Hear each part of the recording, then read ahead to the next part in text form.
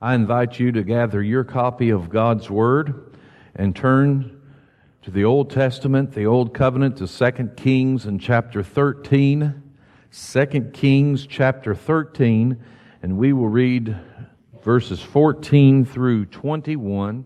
And at this time, I'll ask if you are physically able to stand with us in honor and reverence of the reading of God's holy and precious Word.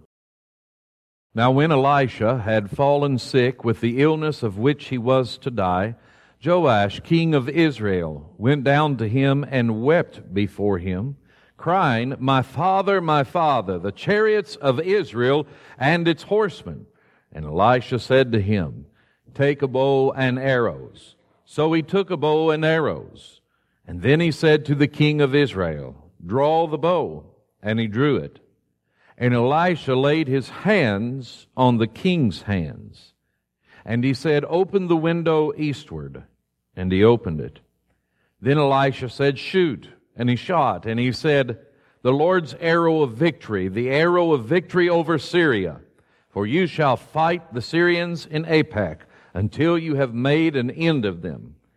And he said, take the arrows. And he took them. And he said to the king of Israel, strike the ground with them. And he struck 3 times and stopped.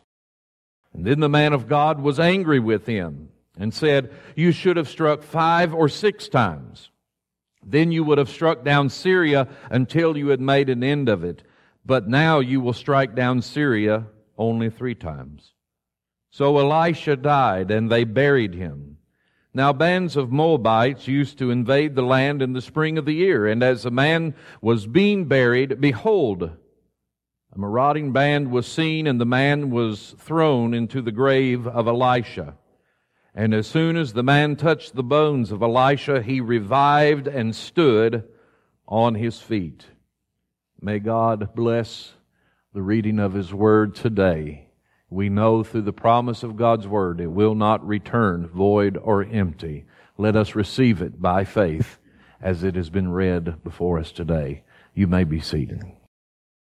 Heavenly Father, we have worshiped You. We have celebrated the life that You give to us through Jesus Christ.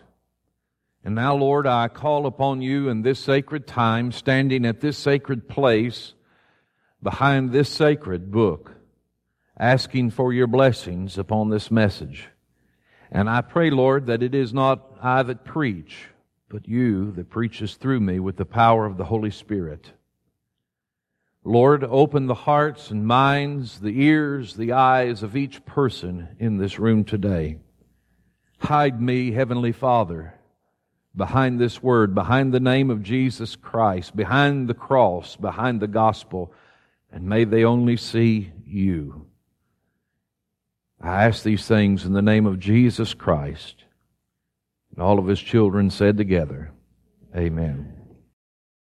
You know, there's a lot you can learn by the deathbed of an old Christian or a Christian.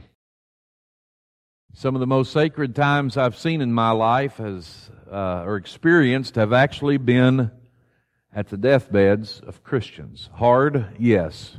Heart-wrenching, yes. Sacred and beautiful, yes. Elisha, the man of God, the mighty prophet who asked for a double portion from Elijah, and he did receive that. He watched Elijah go up into the sky. He continued on as the great prophet, anointed by God. A double portion of Elijah's anointing Elisha had. And now, this great prophet had grown old, and he had grown sick, and he had come with the sickness that he would die with. Hearing the news of the mighty man of God, the king of Israel went down to see Elisha. Troubled in his heart, he boldly exclaims, my father, the chariots of Israel and its horsemen. You see, Elijah had been not only a great prophet that had spoken God's word to his people, Even though many of those words fell upon deaf ears, many miracles had come from the hand and life of Elisha. And he had been a witness to Israel and brought victory to them by proclaiming the Word of God. And now this king realizes, maybe at the end of Elisha's life, he realizes what they are about to lose. And isn't that true in our life? We take so many things for granted until we are about to lose them, and we see their value. We see their beauty. And so the king comes to visit Elisha before he would die. He mourns that Elisha is dying. And it said, and Elisha said to him, King, take your bow and arrows. See, this was important. The king was worried about the future prosperity of the nation with Elisha dying. Take your bow and arrows. Now, mind you, the king didn't travel by himself, did he? I'm sure there was quite a few people, many around the house and in the house there. And Elisha says, King, you take your bow and arrows. And he begins to teach him by the Spirit of God, by the power of God, a lesson of where the power of God comes from. And it comes from God and not just a man. And Elisha was teaching him that even after he was gone, God is still with His people. And he says, now you take your bow and an arrow and you draw it. And so the king draws it. And then Elisha gets up and he puts his hand on the hand of the king as he has the bow drawn back with the arrow in it. And Elisha then says, now open the windows eastward. Point the bow and arrow toward the east. Most likely, most scholars believe he was having him point toward Gilead, which was in Israel, but were being attacked by the Assyrians and pressured at that time. And Elisha has his hands, and one of the other men must have come and opened the wooden windows. Shoot. And he shoots toward the east. And Elisha said, that's the Lord's arrow of victory. The victory over Syria. For you shall fight the Syrians in Aphek until you make an end of them. In other words, God's victory is to totally destroy your enemies. That's the arrow of victory. That's God's power. Even after I'm gone, Elisha's saying, God's going to be with you. God's going to raise up other prophets to preach the word, to do mighty works, until the one great prophet would come promised that would totally redeem His people. Of course, we know that to be Jesus Christ. Wow, what a relief that must have been to the king before all the other people. And just picture this mighty picture in your mind, if you will. But then Elisha says to the king, now, take your other arrows and strike the ground with them. And most likely what he meant was shoot your other arrows into the ground. And the king, it says here, he shot 3 arrows and he stopped. He shot 3 times and he stopped. What's the big deal about that? And it said that then the man of God, Elisha, was angry with him. Why did you only shoot 3 times? I believe, to quote Sherlock Holmes, why do so many people give up after the number 3? Why did you only shoot 3 times? You should have struck 5 or 6 times. Then you would have struck down Syria. He had just given him the promise of the victory of the Lord's arrow, the power of God upon them as they went into battle against Syria. And then he said, you shoot the rest of those arrows to represent totally annihilating God's enemies against God's people. But he only shot 3 times. I don't know if he thought it was silly. I don't know if he didn't understand the magnitude of this situation, but whatever it was, he shot 3 times and stopped. And Elisha is angered. Why did you give up after 3? The consequences were, now, since you did not shoot all of your arrows, you only shot 3, you will only strike down Syria 3 times. Now, historically, we know that after minor victories here and there, the Israelites were eventually taken into captivity by Syria. So, this is a very important passage of Scripture that foretells that. And it shows that he could have had total victory over the Assyrians if he would have trusted, if he would have shot more than 3 arrows. So you're wondering, what's the big deal about the number 3? It really doesn't have anything to do with 3. The point was, he didn't shoot all of his arrows. He only shot 3. And what this teaches, or what Elisha is saying to the king, is the king lacked an eagerness, an intensity to strike down the people that God said he would give them victory over. He did not show any eagerness, any intensity with the promise of God that Elisha had just shown him as he laid his hand up on his hand and told him to shoot the arrow eastward and said, that's the Lord's arrow of victory. There was no power, there was no passion.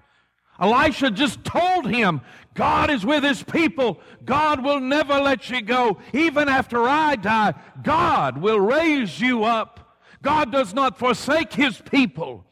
After a mighty promise such as that, after the man of God lays his hand upon the king and tells him that promise, and then he says, you strike the rest of your arrows, and he only shoots 3, leaving many more.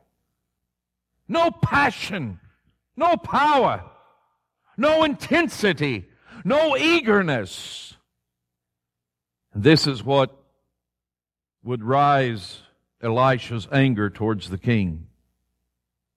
Beloved, I want to ask you today, as we have heard a song called Wasted Years, and I present to you today the message entitled Unused Opportunities. These were unused arrows. There were more arrows to shoot to show complete victory that God was going to give His people. But now, because of the lack of passion and trust and intensity and expectation, Israel would only strike down Syria 3 times, and eventually they would be taken into captivity. Unused opportunities for victory in our life. You know, have you ever heard people say, you know, I have absolutely no regrets. I think they're lying right through their teeth. I have regrets. Now, I've never regretted when I've trusted the Lord. I've never regretted when I walked with the Lord. I've never regretted when I have acted in faith to share the Word or pray or whatever. I've never regretted any of that. But, beloved, I do have regrets over unused arrows. I do have regrets over wasted opportunities. Times when I felt the Spirit opened a door for me to act, whether that was in proclaiming to someone the glorious gospel, bringing peace and forgiveness instead of the opposite. I do have those regrets. I do have those regrets that I've not had passion towards what God has called me to be. I've not acted with the same purpose that He saved me for. Been half-hearted in my duties as a Christian. I do have regrets. And for those people that say, I have no regrets, they're not paying attention to their unused arrows. Some of these still haunt me at times in my life. A neighbor that passed, and I'd said many times, I need to talk with them about the Lord, and never did. The person at the gas station who built a relationship with through time and thinking, I need to speak with her about the Lord, and then one day she no longer works there, and I never see her again. The time I should have shown grace instead of anger. Oh, I do have regrets. And the older I get, I'm going to tell you, the more I have to say the words I'm sorry. And especially to my family and to my church family. I say I'm sorry a lot more than I used to. Yes, I do have regrets of wasted opportunities. Would we too be like the king? Are you like me? That there have been times you've read the promises of God, you've read the commands of God, and we've been half-hearted in our religious duties. We've been half-hearted in our relationship with Jesus Christ. We've been half-hearted about reading the Word of God faithfully and depositing it into our hearts. We've been half-hearted about our prayer life. We've been half-hearted about our giving. We've been half-hearted about loving the Lord with all of our heart, soul, mind, and strength. That we do settle into just going through the motions and playing church, as so many people say, and that's a good terminology. It's a correct term. Because we do. We fade out in the message because we're thinking of where we're going to eat, and I've done that. I'm doing it right now. We won't show forgiveness to the person that needs forgiveness. We won't show patience and grace to others, yet God has been so gracious to us and patient with us and forgiving to us. And yet we're unloving and kind to even our church family, our family that God's put around us. Would we be like the king? Are we a three-strike Christian?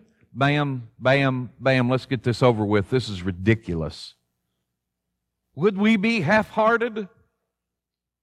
As one has said, I believe the proof is in the pudding. And I think the state of the American Christian church, for the most part, is proof that we have been three-strike Christians. We are half-hearted in our relationship with the Lord. We've been given opportunity after opportunity to stand and act by faith, as you saw A.J. Jones do today, and we pass upon it. It's not that big a deal. Yes, it is. When you say it's not a big deal, you're downplaying this young man's faith. And you're downplaying, more importantly than that, the Word of God and the command of Jesus Christ. What's the big deal? They don't need me to help or serve at Oneida coming up, and as we serve them, they have plenty of people. They have more time than me. I can't give like so-and-so, and they don't need my money, and I need it more anyway, and I don't like where some of that mission money goes, or really don't like the preacher. Don't feel bad. I don't like myself either half the time. Would we too be like the king, stand before the promise of God and have God Himself through Jesus Christ lay His hand upon our hand, give us the promise of victory over death, victory over life, and then say, I'll shoot 3 arrows. Let's get out the door. Would we wear our emotions on our sleeves and always be unforgiving?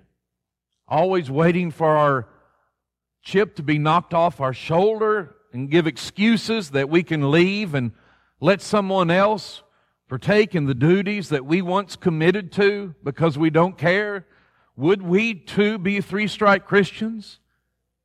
I know I have. Have you? Are you? Even now? Would we sing the song that Rick sang? Would we admit today that there have been wasted years when we could have shot the arrow of victory, when we could have stood up by faith and deep convictions and followed God into battle and made a difference in a dark world? Or did we shrug it off and say, that's for somebody else more talented than me, more prepared than myself? That's for somebody else. Are there unused arrows right now in your case, beloved? I believe I've got some myself that need to be shot.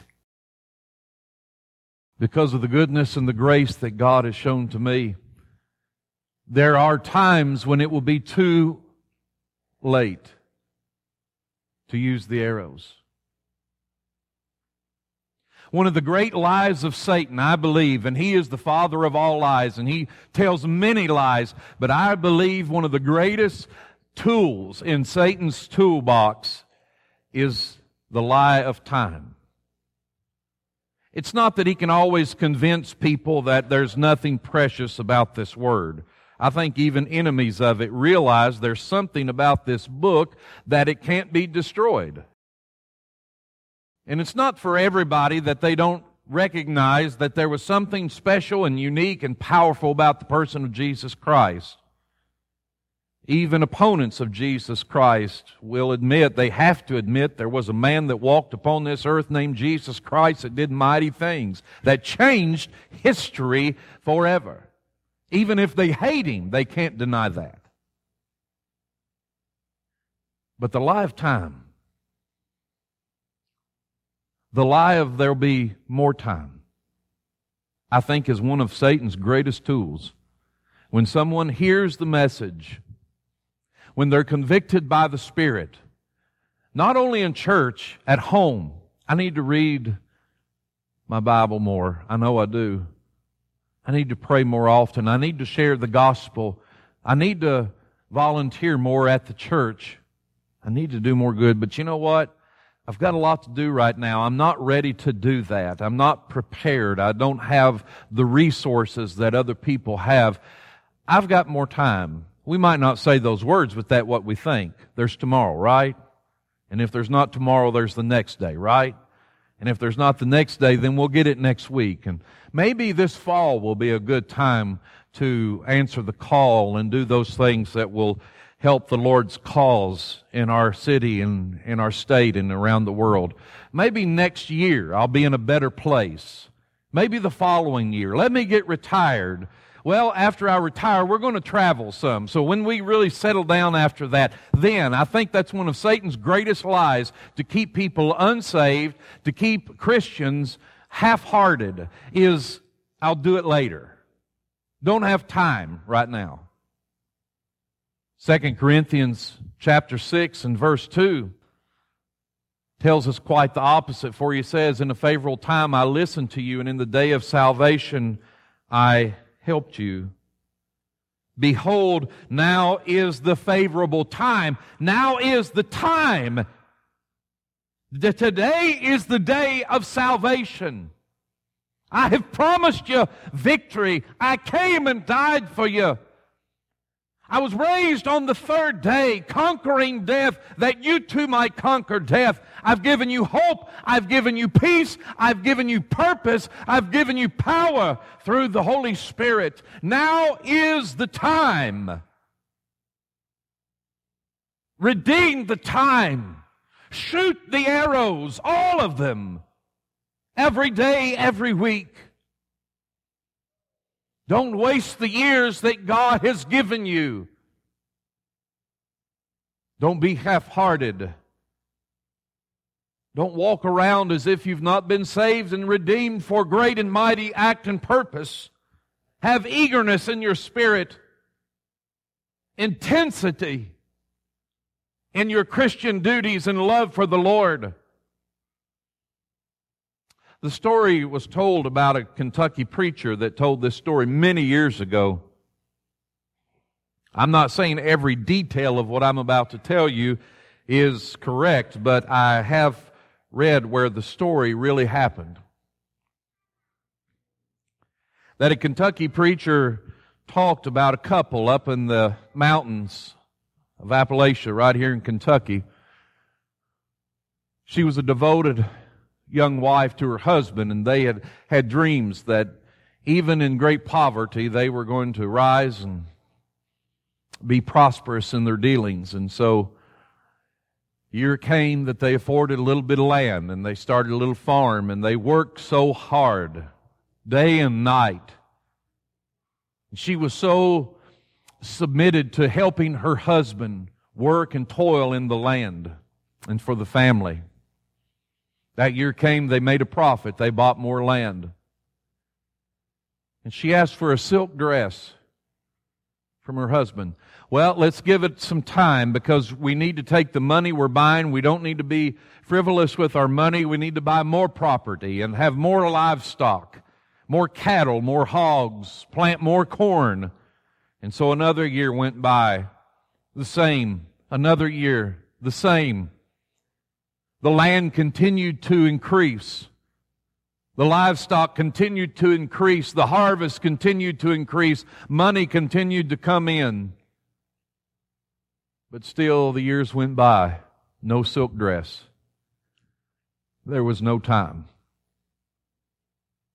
Because of her hard work and dedication, she fell ill and died prematurely. The old Kentucky preacher, as he recalled this story, said that shortly after the man lost his reasoning about himself, and they found him one day at the graveside of his wife, wrapping yards of silk linen around the tombstone, racked with guilt of wasted years. But you know, it was too late. He couldn't get that back. He could have bought all the silk in the world, but it's too late. Now there was just guilt to work through and regret. May we not leave here today without making the decision that we know the Holy Spirit wants us to make and has called us to make, whether that's to be more dedicated in our life, whether that's to become a Christian or to make it public or to follow through with biblical baptism, whatever it is today, today is the day. Now is the acceptable time. Today is the day of salvation. Do not be a three-arrow Christian today. Do not have another unused opportunity to call out to God and say, I will trust you, I'll follow you, I'll serve you with my life. What do we do with the unused arrows? The arrows that were never shot, and then the time was too late to act upon it. There's a wonderful in the back part of that scripture in verses 20 and 21 that we read today, and you might be thinking, why did the Holy Spirit have the writer put this in about Elisha's bones? Why is it stuck here? I know it's very strategically stuck here by God in the Scriptures. You just saw the king, he was promised victory, and then he only shot 3 arrows, and he was half-hearted in acting upon the promise of God through the prophet of God. And then Elisha speaks to him, since you only shot 3 arrows, you'll only defeat Syria 3 times. They would go into captivity. And then we get these 2 little verses. So Elisha died, and they buried him. And then it talks about the band of Moabites that used to invade the land in the spring of the year. And so there was a group of people burying someone. And this band of raiders, if you would, starts to break up what they're doing. And out of haste, they throw this dead man, into the grave of Elisha. Now, this happened some years later. It didn't happen just then, because it said, as the man touched the what of Elisha? The bones. Elisha's body had decayed. It was his bones. And when this dead man touched the bones of Elisha, he revived and stood on his feet. Even after he was dead physically, he was still working miracles. What does that teach us? Why is it placed here?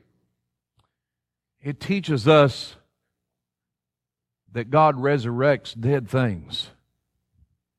And it points us to the greater prophet, the true prophet, Jesus Christ, that redeems even our wasted years. You might be here today and you're feeling dead inside. You're filled with guilt and regret. You have no purpose. You're depressed, or whatever it is. You're angry. You're mad. I don't know what it is. And there's hope for you today, my friend, because Jesus still brings back to life dead things. Even the regrets, even the unused arrows. You might say, is it too late for me? Are you here? Do you think you're here by accident today? Is it too late for me to be saved? God has given you another opportunity to hear the gospel here this morning. It's not too late, my friend. Is it too late for me to follow the Lord, to do something with my life? It's not too late. God will put more arrows in your hand, and He will raise the dead things of our life. He'll raise us. And that points us even to the greater resurrection that will happen on that glorious day when God speaks to the Son, bring the children home, and the dead in Christ shall rise first, and then we who are left will follow after them for that meeting in the air. We hope you've enjoyed our service and invite you to return to our website and listen to the numerous other podcasts we have posted. If you would like to join us in person, service times and location are listed on our homepage. Thank you for listening.